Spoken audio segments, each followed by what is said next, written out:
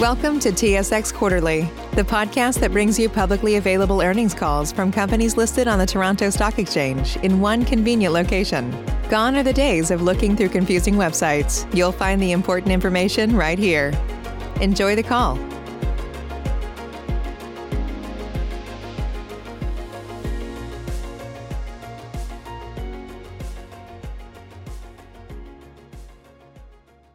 My name is Philip Smith, Senior Vice President of Investor Relations.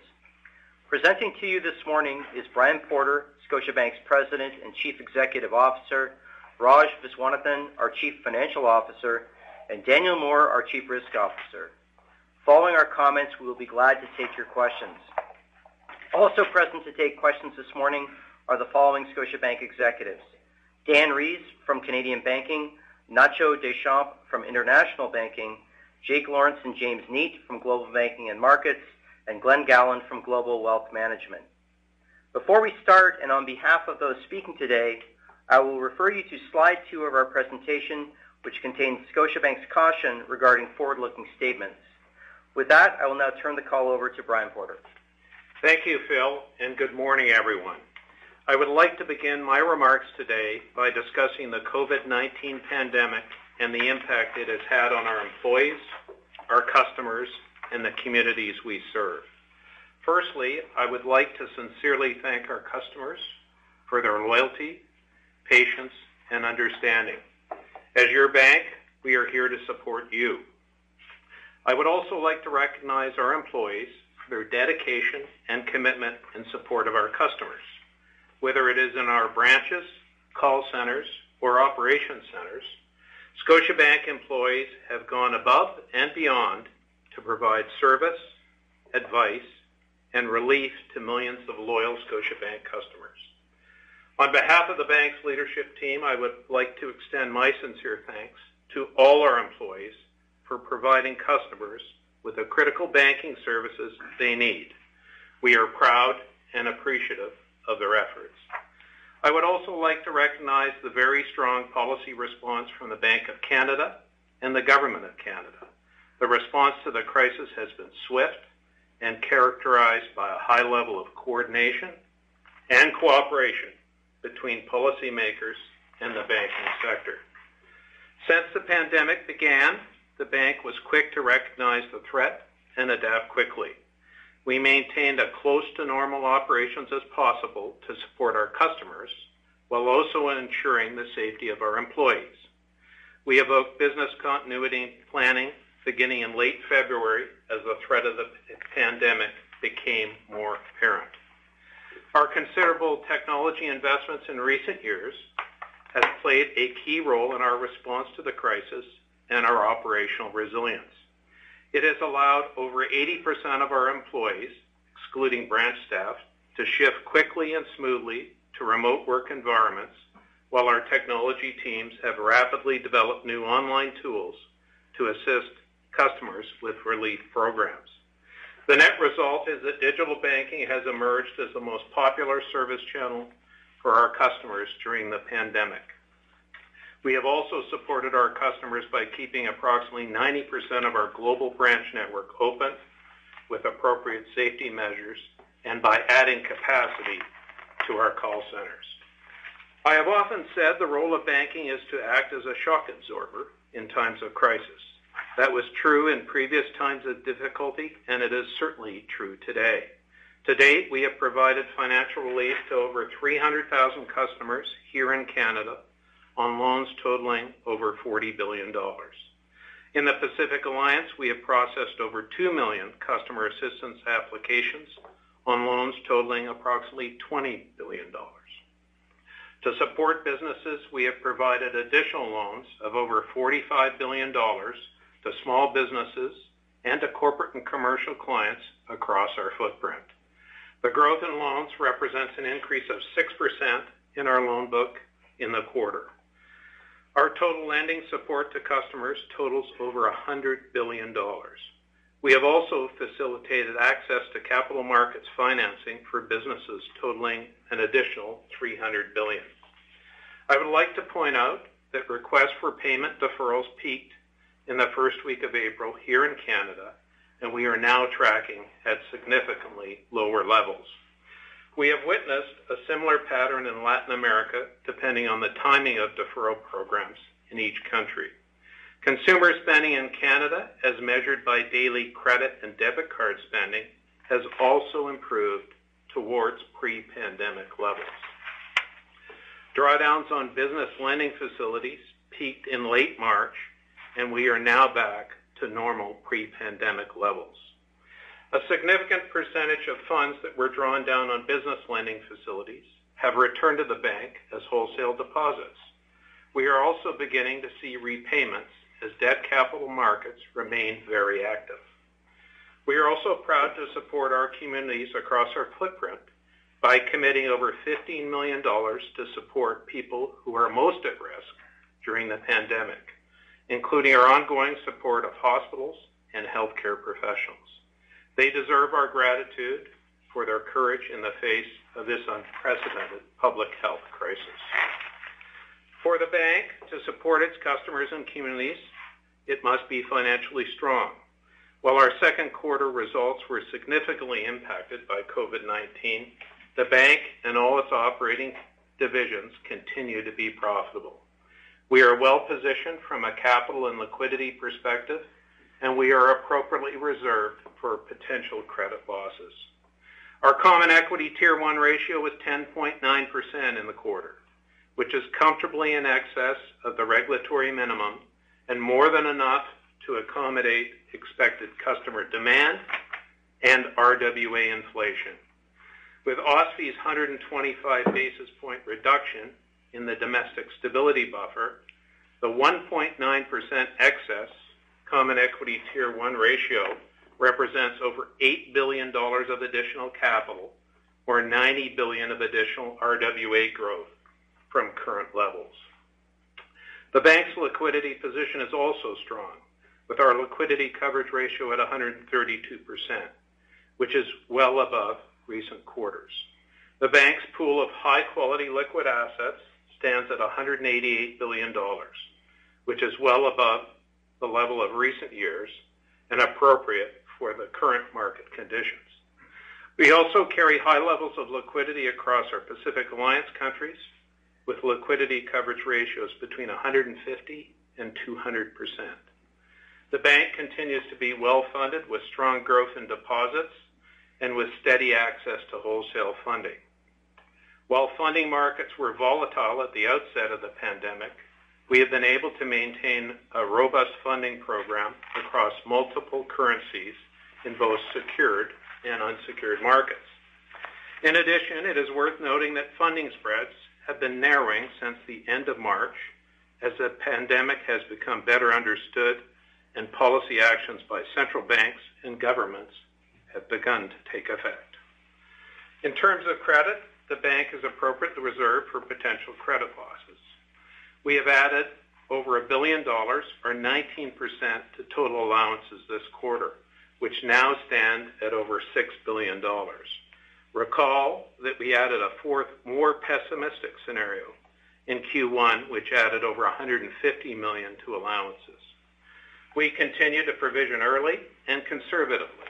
Our asset quality remains strong, with high levels of secured and investment-grade assets. We are also highly diversified by product, by sector, and by geography. Our exposure to sectors most impacted by COVID-19 is limited at 4.7% of total loans, reflecting substantial de-risking efforts in prior years. Daniel will provide further details on our loan exposures. Revenue growth in the quarter was slowed by lower retail customer activity due to the shutdowns related to the pandemic. However, strong results in GBM and very good results in wealth management helped to partially offset this weakness. This highlights the benefit of our diversified business model. Expenses were higher as we made certain investments to support our employees with higher compensation, enhanced workplace safety measures, and remote work environments.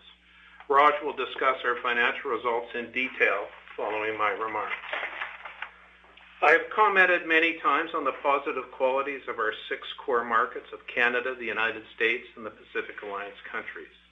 The response to the pandemic has illustrated these positive qualities further, as each country was quick to introduce similarly substantial fiscal and monetary policy actions to mitigate the economic impact of the virus.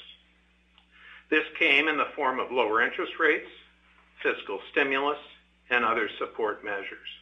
Critically, these countries have the fiscal capacity and the institutional strength to respond quickly and effectively. Over the long term, their resilience, young populations, and the increasing importance of diversified supply chains will prove to be beneficial for their future economic growth. As we have strived to support our customers through our channels during the pandemic, digital banking has emerged as the preferred channel for our customers. Over 40% of payment deferral requests in Canada and 80% of payment deferral requests in international have been processed online. We have also seen strong growth at Tangerine and iTrade. This has also helped to drive an acceleration in digital adoption by our customers.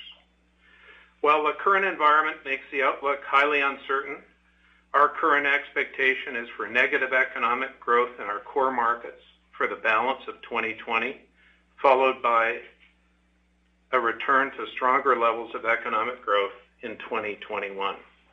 This reflects both the gradual abatement of the pandemic, an orderly reopening of economies, and the positive impact of unprecedented relief programs across our core markets. Although we expect revenue in P&C banking to be lower in Q3 and that loan loss provisions will be elevated from normal levels for the balance of the year, we also expect all 4 business lines to remain profitable. I will now pass the call to Raj, who will review our financial results, and I will return with some closing remarks at the end of Q&A. Thank you. Thank you, Brian, and good morning, everyone. I'll start on slide 9. The bank's results this quarter were negatively impacted by COVID-19, given higher credit costs, reduced consumer demand in the second half of the quarter, and the impact of customer deferral programs.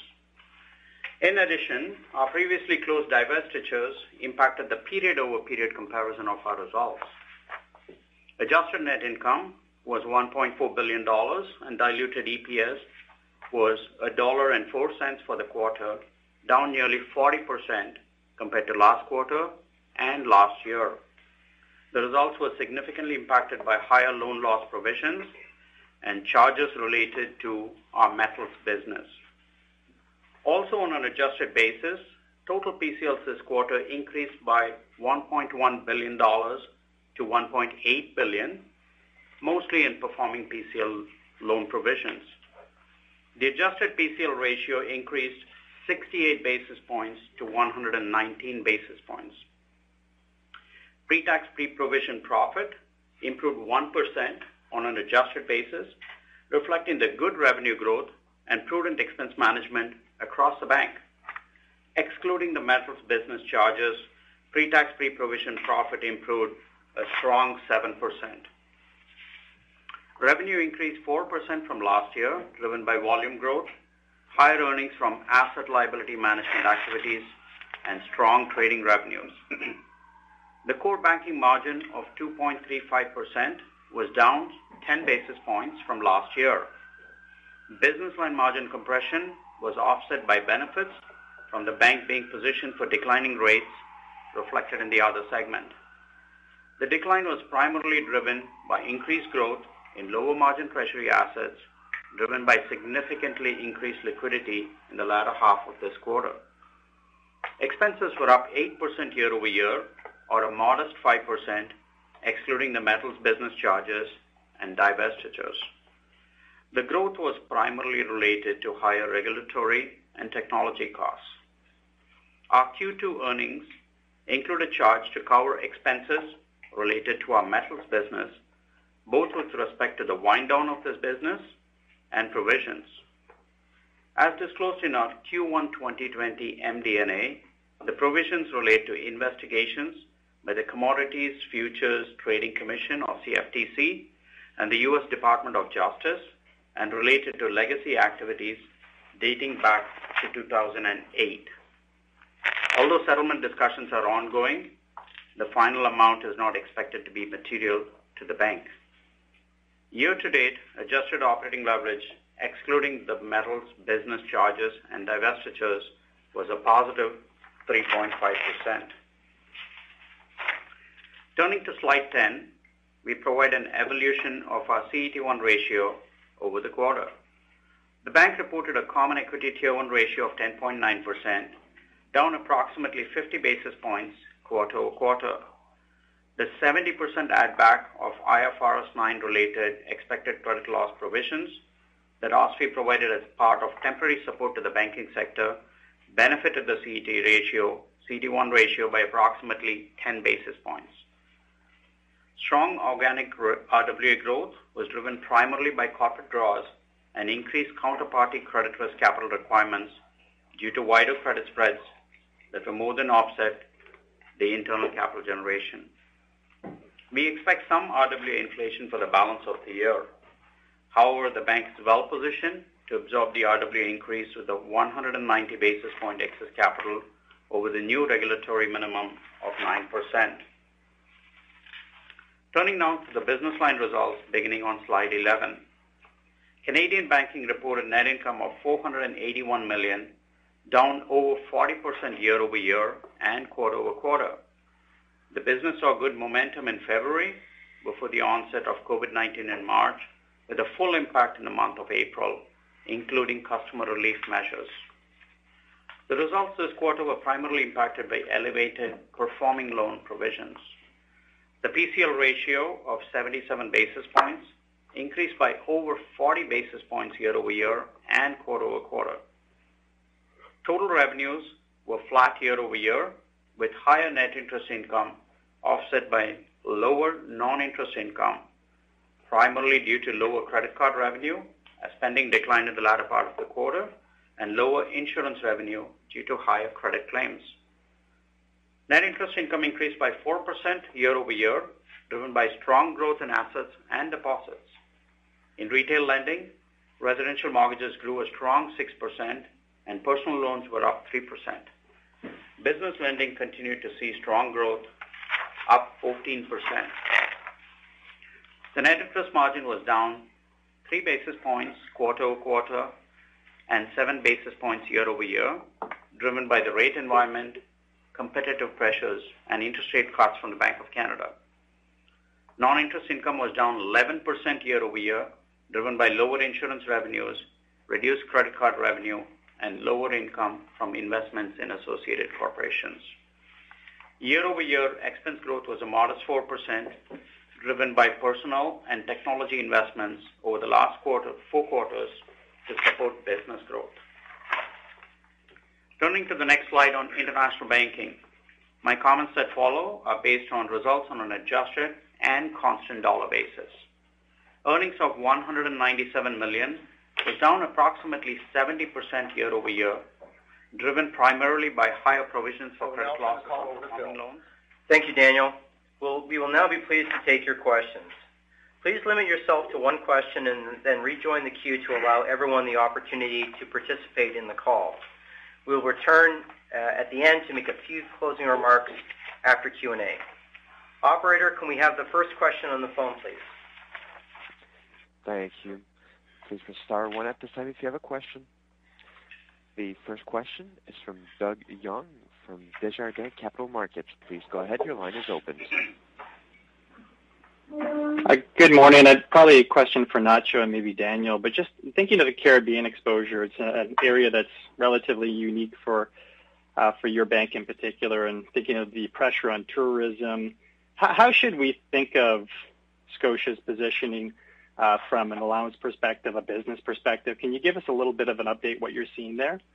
And I did notice the PCL on the Caribbean and Central America business was up quite materially sequentially. Just thinking how we should expect that to move sequentially here. Thanks. Yeah, I'll start and then Nacho will follow, Doug. So yes, our provisions are up there, reflecting, as I mentioned before, our conservative approach to our provisioning. I want to say in general, as a message, our book of business, what we've done in terms of de-risking efforts, frankly, over the last 5 years, is going to pay incredible dividends through here. That matters tremendously in the forward outlook.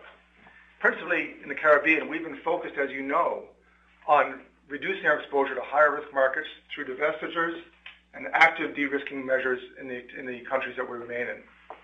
Currently, customer assistance programs are showing improvement in portfolio performance with a significant decrease in early delinquency across the region.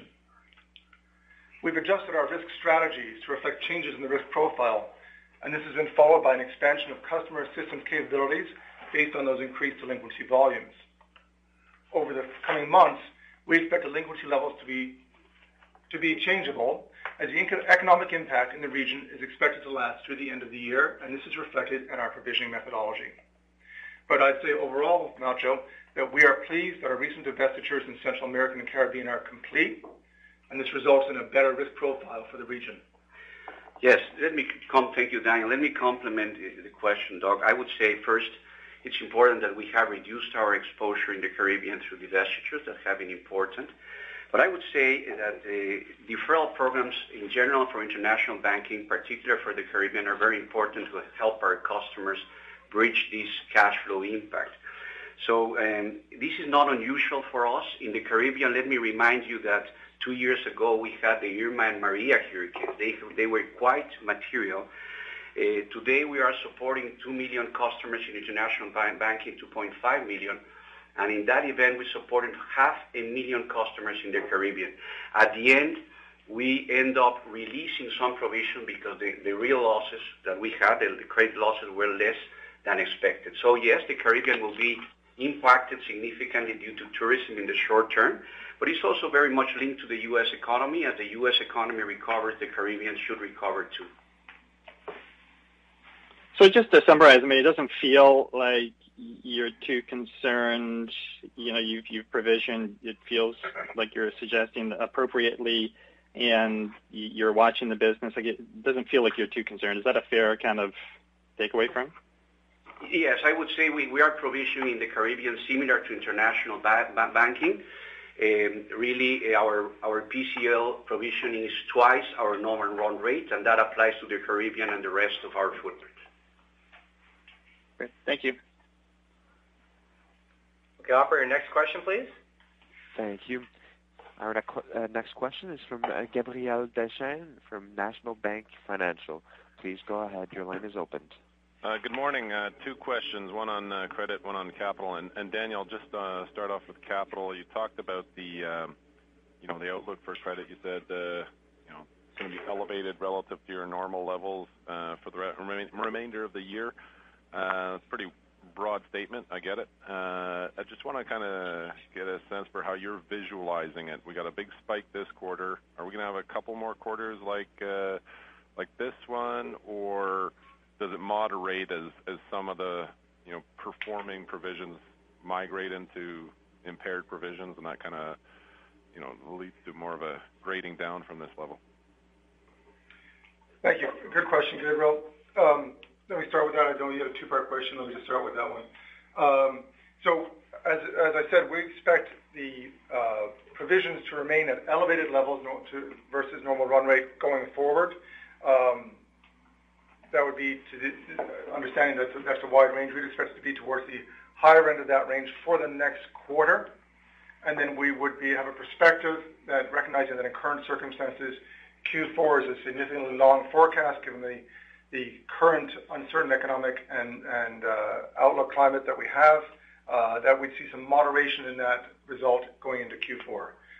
Brian, I think you have some additional words to say. Yeah, Gabriel, thank you for the question. It's Brian. There's a lot of unknowns here as these economies come out of lockdown, and a lot of different variables. So we're not trying to avoid the question at all. But I would say that as we look forward, Q4 is a long way off. But in terms of Q3, I would expect Q3 to look very similar to what we experienced this quarter from how our vantage point is today. Okay. Well, I was only 20 million off in my provision forecast. I'm happy. Very well done.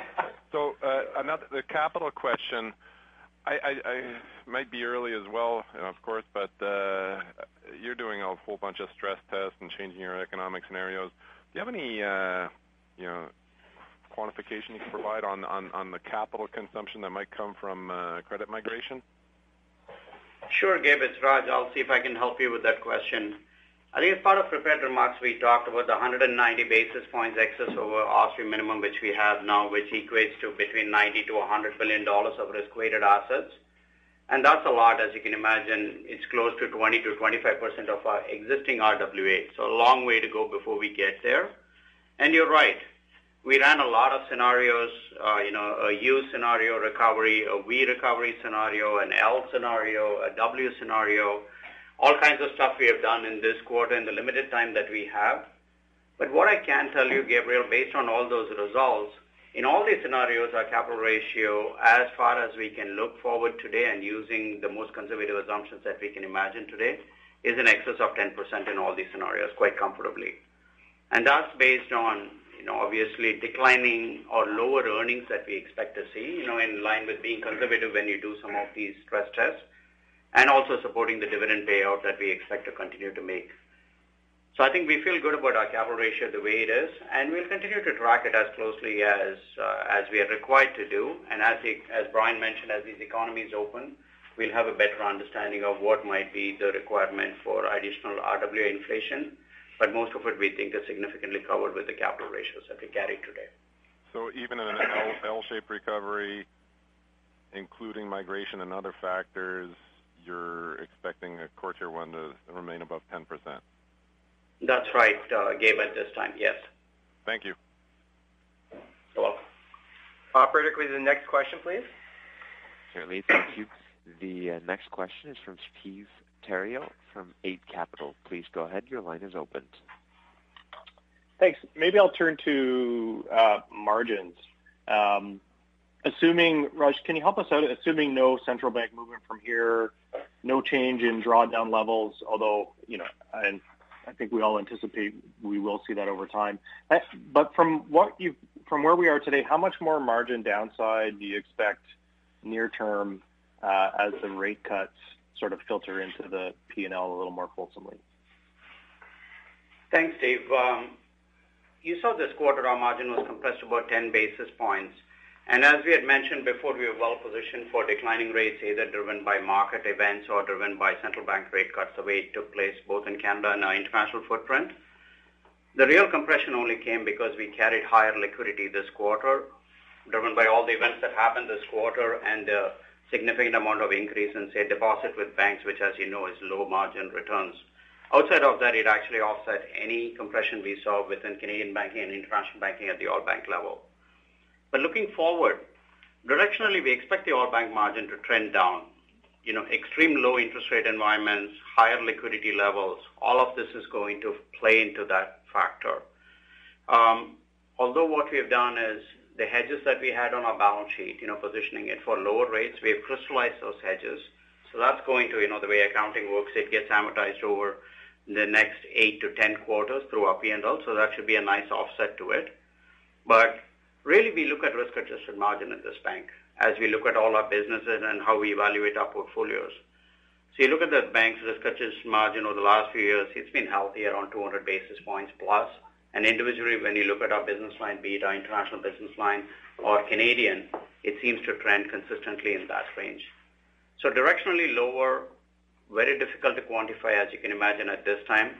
But I suspect that, for some period of time, it'll trend lower, then flatten out. But in our case, we have the offset relating to the positioning of the bank, which we did, and the crystallization of hedges that should help us. Okay. And then just to follow up on the previous question, you talked about the CET1 under your stress scenario staying above 10. Is there any consideration towards a DRIP discount to accrete some CET1? Like, do you think that's necessary or feasible in this environment, or do you feel like, given all your stress testing and where you're at, that that's not necessary from a capital perspective? Yeah, I would say the short answer to it is it is not necessary from a capital perspective for us to introduce a DRIP discount. Our capital ratios are quite comfortably placed, like I mentioned, based on all the stress scenarios we have run. And at this time, we don't think that's required at all. Okay. Thank you. Operator, could we have the next question, please? Thank you. The next question is from Ebrahim Poonawala from Bank of America. Please go ahead. Your line is open. Good morning. I just wanted to follow up, if you could help us in terms of, so you provided clarity, Brian, thanks for, in terms of PCL's third quarter potentially staying as elevated as we saw in 2Q. But if you can help us just to think about like IFRS 9 impact, the deferral impact, just the cadence of PCLs as we think through over the next year. And I know 2021 is tough, but given what we know about the macro outlook today and a potentially U-shaped recovery, like, do you anticipate that the reserving methodology will lead to PCLs peaking sometime this year, absent something going wrong, or could we see a long tail around another round of higher PCLs once deferrals roll off and you start seeing credit migration? Thank you, Ibrahim. First of all, I want to recognize, as Brian did, that this is a challenging time for many of our customers. And so we work very hard at the bank to support them, and we're confident at the bank in the strength of our portfolio and our balance sheet.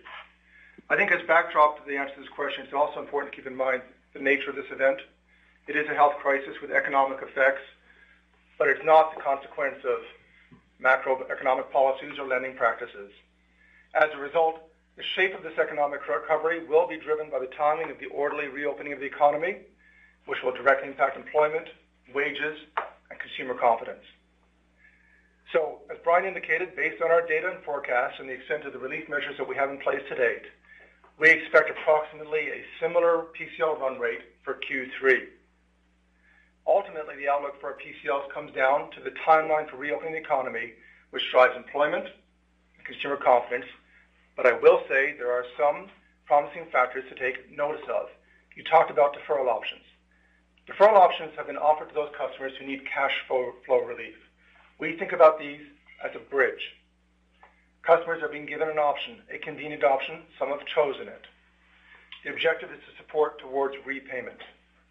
And in fact, in the Canadian environment, we see our Canadian household balance sheets being strong and, in fact, being stronger as a result of the many deferral and relief measures that have been provided. Our customers, frankly, are being fiscally responsible. You'll see in the disclosures that our card balances are down 8% globally and 12% in Canada. We haven't seen a material change in our HELOC balances, Ibrahim, and in fact, our Canadian personal deposits are up 3%. So if we look back to when this started, mid-March, the total spend for our consumers fell immediately, down about 35%. But since the introduction of relief measures on March 29th, we've seen a steady improvement. And now customer spend is just 4% off its prior run rate. Looking at the balance sheet on the consumer side, the spot deposits are up $7 billion over that period, whereas the total spend is $3.1 billion lower versus the same period in 2019. So the customer's balance sheet is looking stronger. So we think with that backdrop, we are conservatively provisioned. I'd like to take a second here to talk about deferrals. It's an important topic, and it's been lots of discussion about it. The deferrals, when they come to an end, don't result in much of a change in the required payment amount.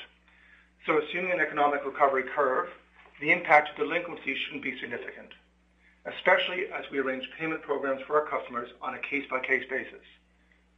So to give you some context, the impact on payment amounts on average for mortgages would be about $60 per payment, as the deferred amount is capitalized and amortized over the remaining term of the mortgage.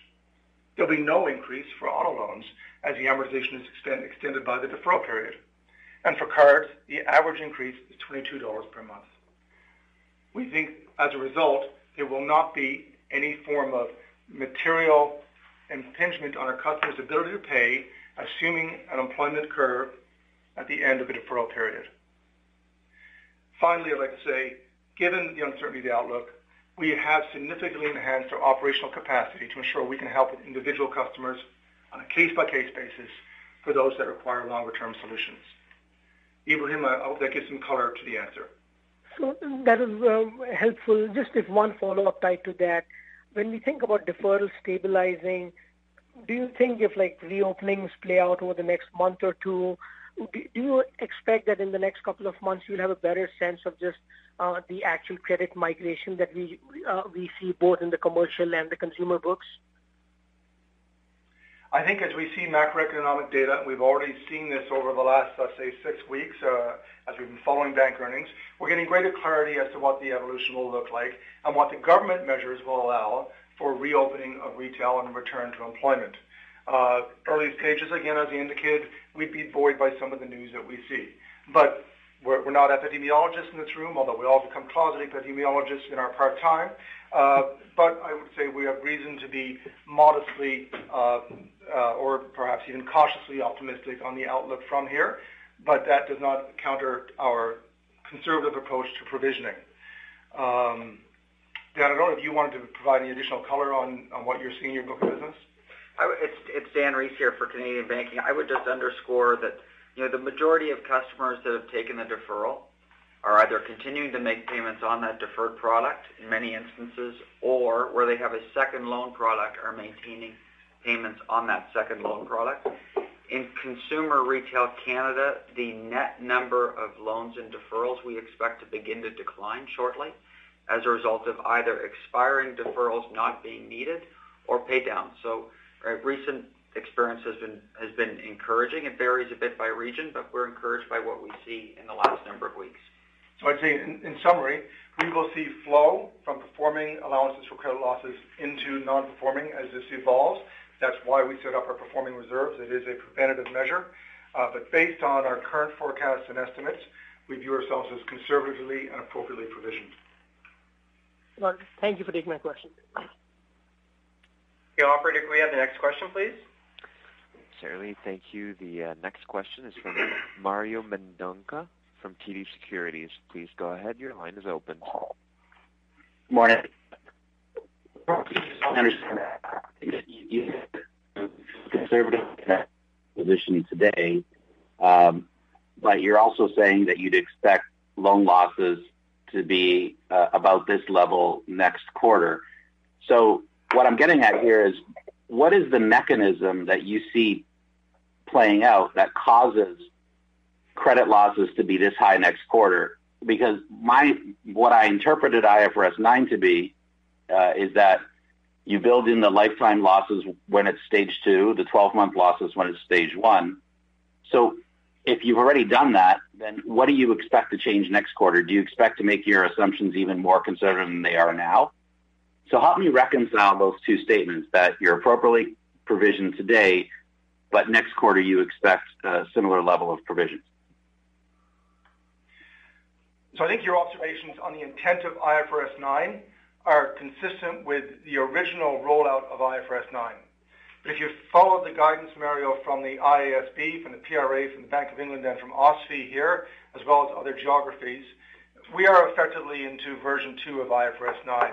I think the FT said it well when they referenced the first fatality of the pandemic being IFRS 9. So the guidance has changed significantly to ensure that we look to long-term established economic trends, as well as the full impact of government deferral programs and relief measures that have been rolled out throughout the geographies that we operate in. This has changed and been has an impact on our IFRS 9 methodologies as we think about how to do this in an environment where the data is still evolving. So we think we've taken that guidance appropriately into account as we look at this going forward. Of course, this will, as I said, be impacted going forward by the evolution of employment principally, of the duration and extent of relief measures. Consumer confidence is going to be a big factor, and public health factors in general. But the essence to our perspective on where we stand on appropriateness is that we have done significant work in de-risking the book over the last 5 years. That's an important foundation, matters. To that point, we've enhanced our customer assistance programs to help our customers get through this. You'll know that we've invested significantly $15 billion over 5 years to keep the bank operationally resilient. We've invested in digital significantly to improve our accessibility to the customer, with 80% of our deferral programs international being accessed through the digital channel. and we've invested in new originations capability, analytics, and in our core geographies to strengthen our balance sheet and our portfolios. You'll see the impact of that going forward, Mario. But can you tell me what will change next quarter? Will you just essentially forecast that unemployment is materially higher than 11%? Is that what we're going to see next quarter that causes the performing loan losses to be so high? No, the impact in the coming quarter is as you see the shift from the estimates produced by forward-looking indicators, the unemployment figures that we've conservatively taken here, the WTI, the GDP changes that we've taken in our very pessimistic scenarios. You then get the migration into restaging and into defaults that happen through the normal course of the portfolio. So that will continue to drive the elevated allowance for credit losses and provisions for credit losses that we'll have in Q3, but we would have a perspective that would moderate from there as the full impact of that comes through. Mario, it's Brian. This is, as we all know, this is not a garden variety recession. So to put traditional recessionary economic modeling on this is not really appropriate. Parts of the economy will snap back pretty quickly. There'll be a pent-up demand. The impact of the relief programs the government has provided will have its intended impact, but we've never been through this before. On the flip side of that, there is structural damage to part of the economy. In the industries we talked about, whether it's energy or hospitality or travel, don't know the extent of the damage there yet. And that varies by country and region. Different countries went into lockdowns at different times.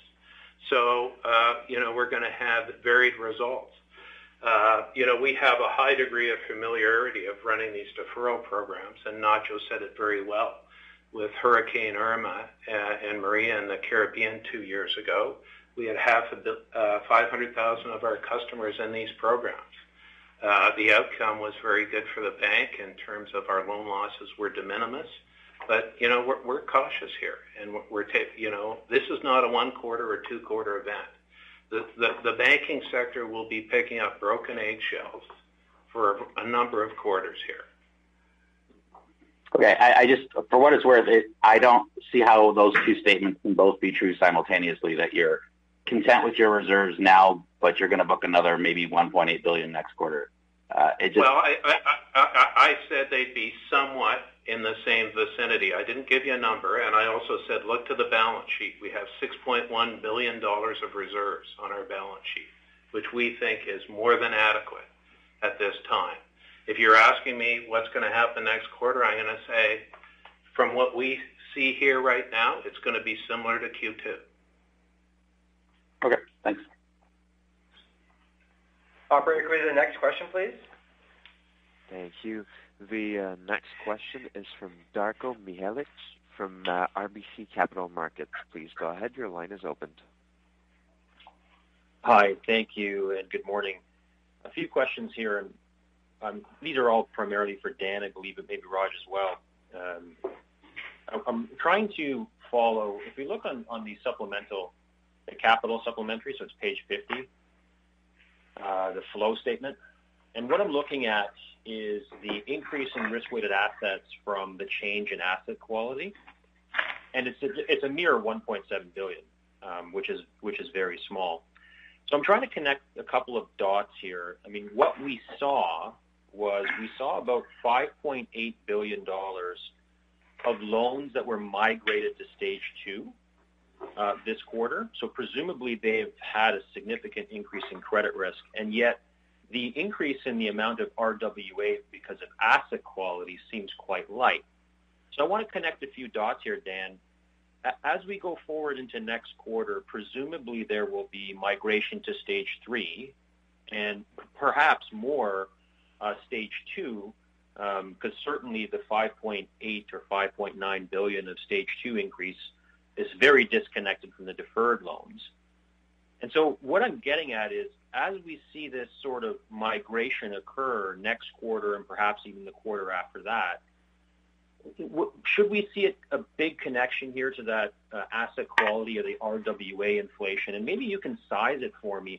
If we have 5.8 billion of stage 2 migration, if that same 5.8 migrates, or let's say half of it migrates to stage 3, what would be the RWA impact? And I realize these models are a little disconnected, but I'm just trying to gauge what the RWA inflation might look like next quarter and the quarter after. Okay, so I'll start first, Darko. Thank you for the question. You're right, the $1.7 billion you referred to is RWA inflation or migration that happened this quarter. It's actually an increase of close to $3 billion relating to our corporate commercial portfolio, and there was an improvement in the retail portfolio. As you know, retail is highly diversified. It goes across many countries, this number that we talk about. It's mostly Canadian because it's ARB number that you are referring to. And the Canadian portfolio is mostly, secured 92, 93%, as we have talked before. So you do expect to see some level of movement up and down and not consistent with what you will see in the corporate commercial portfolio. To answer your question more directly on what do we see at this time, looking forward, RWA inflation, I think, will be around the 40, 45 basis points range that we think, based on all the modeling we have done and the scenarios that I referred to earlier in a question on, the L-shaped and U-shaped and all those stuff. But that, like I point out to you, highly diversified portfolio, extreme levels of stress we have used to figure out, do we have adequate capital? That was the objective of that stress testing that we did. And that tells us at this time, it will be around that range. We'll continue to update our stress scenarios as well as our outlook as we go forward. It could become less stress, might become, less pessimistic than we are looking at this time. But we feel comfortable it'll be around that range if it played out to the way we have modeled it. And should I connect the two? I mean, should I be expecting that RWA inflation to be connected to the migration to stage 2 and to stage 3? Is that a fair connection to make? I think there will be some connection, Darko. I don't know if there is a direct connection, because as you know, IFRS 9 works on, point-in-time cycles, while Basel works up through the cycle. While Basel has got downturn LGD, IFRS 9 does not have downturn LGD. So there's nuances which will have differences, but directionally there should be some level of correlation, not exactly 100% correlated number that you would see. Okay, thank you. Operator, can we have the next question, please? Certainly. The next question is from Meny Grauman from Cormark Securities. Please go ahead. Your line is opened. Hi, good morning.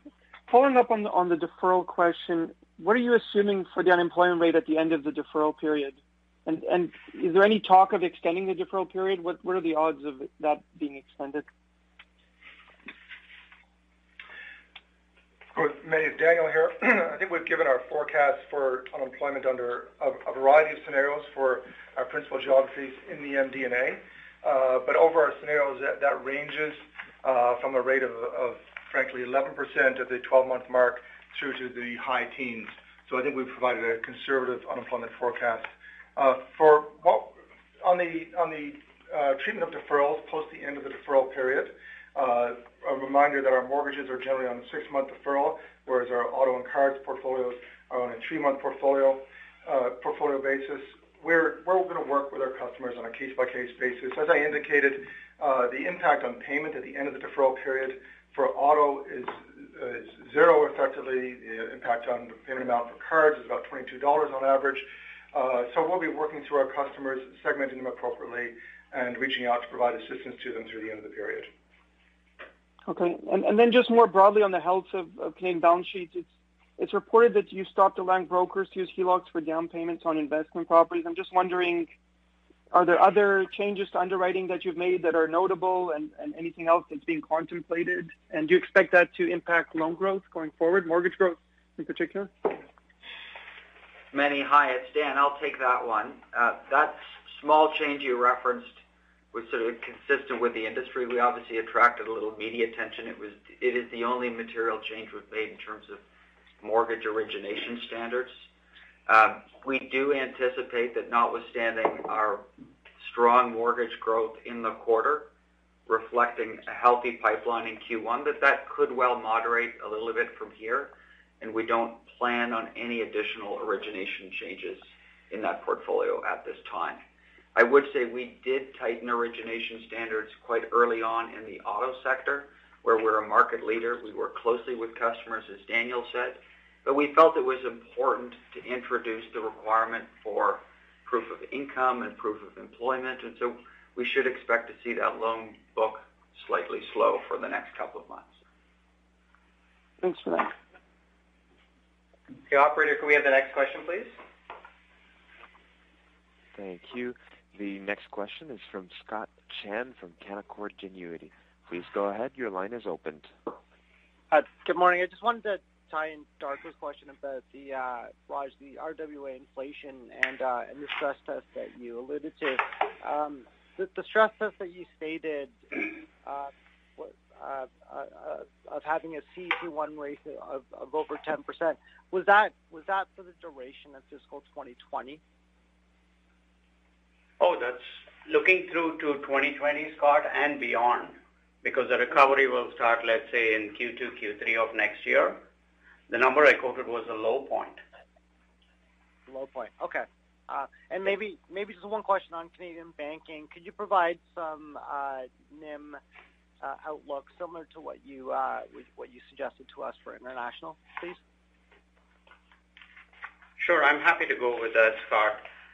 As far as Canadian banking NIM goes, there'll be some level of compression like you saw this quarter, 7 basis points year over year or 3 basis points quarter over quarter, driven by all the reasons that I mentioned in my prepared remarks. Central bank rate cuts, full quarter impact, we'll see it next quarter. It was through this quarter a couple of times, as you know. Business mix changes definitely is going to have an impact. And one thing which is consistent is competitive pressure. As the economy starts recovering and opening up over there, we expect all our peers to be competing for the same business, and that's always going to result in lower rates as we have seen in the past. So multiple factors. Would we see some level of compression? Like I mentioned earlier, the all bank, you will see compression, and you will see it in the Canadian banking business line as well. Okay. Thank you very much. Okay, operator, can we have the next question, please? Certainly, thank you. The next question is from John Aiken from Barclays. Please go ahead. Your line is open.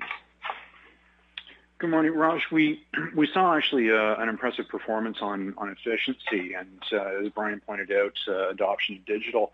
As we look down the road, can we see an impact of the pandemic and obviously the work from home scenario? Can we actually see some material structural changes to the bank's expenses going forward? Call it in a year and a half, 2 years. It's a good question, John, and thank you for that. Part of the 5% growth this quarter is what we call COVID-related expenses, which talks about the higher per diem payments we made to a lot of our frontline employees who were kind enough to come into work physically rather than working from home because of the necessity, additional sanitation needs, plexiglass, more technology investments, and so on. So that's 2% of the 5% growth, really, at the all bank level. But if you look at the 3% growth and if you look forward, there'll be a lot of learnings that we expect to get through this whole process. As Brian mentioned in his prepared remarks, 80% of the people work from home. Now, there's got to be some benefits that will translate into how we work going forward for the bank as a whole. That should result in savings.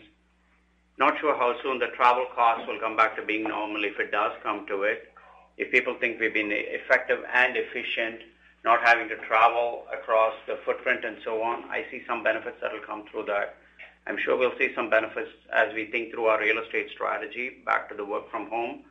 A lot of things, but all of it to say, John, very early for us to estimate. It's on our list of things that we'd like to help understand what worked well, what can work better, and how can we change the way we work, which might result in, our expense structure changing as we look forward, like you mentioned, over the year or two. Little early to tell, but I would say that we should see some benefits looking forward. Understood. Thanks, Raj. Thank you. Okay, operator, can we have the next question, please? Certainly, thank you. The next question is from Sohrab Movahedi from BMO Capital Markets. Please go ahead. Your line is open. Hey, thank you. Brian, maybe I can go to you. You were pretty adamant about getting the bank ready, to be downturn ready, if you will. I don't know if you were forecasting this, but the de-risking exercise and what have you, I think, has allowed you at least to come into this well prepared. I'm curious to know how much of your time and the executive committee's time right now is still focused on blocking and tackling associated with this. How much of it is basically consumed by which business segments, and are you yet ready to play offense, or is this still in a defensive, you're keeping the defense on the field? Yeah, good question. Thank you, Saurabh. You know, as this, you know, we made a comment in our remarks about operational resilience, and I think that's the most important thing here is we spent a lot of money over the course of the last 5 years in terms of upgrading technology throughout the bank, digitizing the bank, making it easier for our customers to do business with us, upgrading customer assistance, technology, all sorts of different things. So significant investments in people, process, and technology. So as the operating committee meets a number of times during the course of any week in this event, it's largely around operations and making sure the bank's running efficiently. Are we set up for the next stage of what we have to deal with here in a specific country? So, you know, as I said on an earlier question, this is not a garden variety turn down. This is significantly different. I'm very pleased with how the bank has responded. And, you know, again, that's really a reflection of what we've done to make the bank more resilient and operationally more efficient in the course of the last 5 years. So we feel pretty good about that. But, you know, we're also very cognizant of, you know, there is structural damage out there from a credit perspective. We think it's manageable, but in some cases it's going to take time as these countries get through lockdowns and Canadian households and businesses work through these deferral programs as well as internationally. So pleased with how the bank's performed. And again, our significant investments in people, process, and technology, I think, have paid dividends for the bank here. Thank you. Okay, thanks. So, operator, that's the last question. We'll now conclude with some closing remarks. Just some brief remarks. It's Brian. When I reflect on the current situation of previous downturns, I'm reminded of three fundamentals that are key to a stable and successful bank, which all relate to balance sheet. And they're robust capital, high-quality assets, and ample liquidity. And the bank's current position is fundamentally very strong in all three areas. And this bodes well for the bank as economies reopen in the weeks and months ahead in the markets where we have a significant presence. And we look forward to better times ahead. So with that, thank you, everybody, for participating on our call, and appreciate your time and attention. Thank you. The conference call has now ended. Please.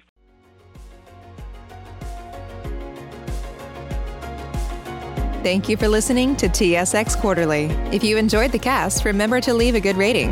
And remember, for any additional inquiries, please consult the company's investor relations section on their website. See you next time.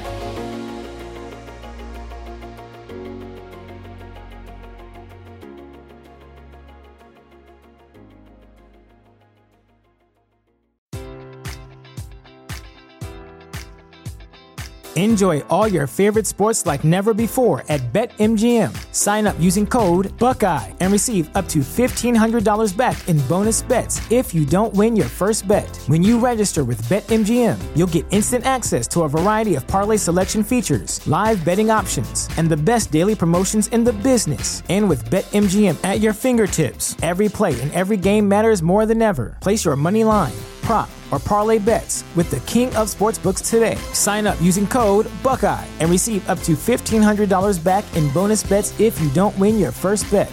BetMGM and GameSense remind you to play responsibly. 21 plus and present in Ohio, subject to eligibility requirements. Rewards are non-withdrawable bonus bets that expire in 7 days. Gambling problem? Call 1-800-GAMBLER. In partnership with MGM Northfield Park.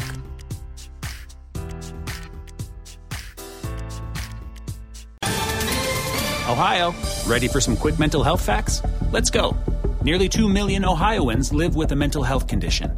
In the U.S., more than 50% of people will be diagnosed with a mental illness in their lifetime. Depression is a leading cause of disability worldwide. So why are some of us still stigmatizing people living with a mental health condition when we know all of this? Let's listen to the facts and beat the stigma. Ohio, challenge what you know about mental health at beatthestigma.org.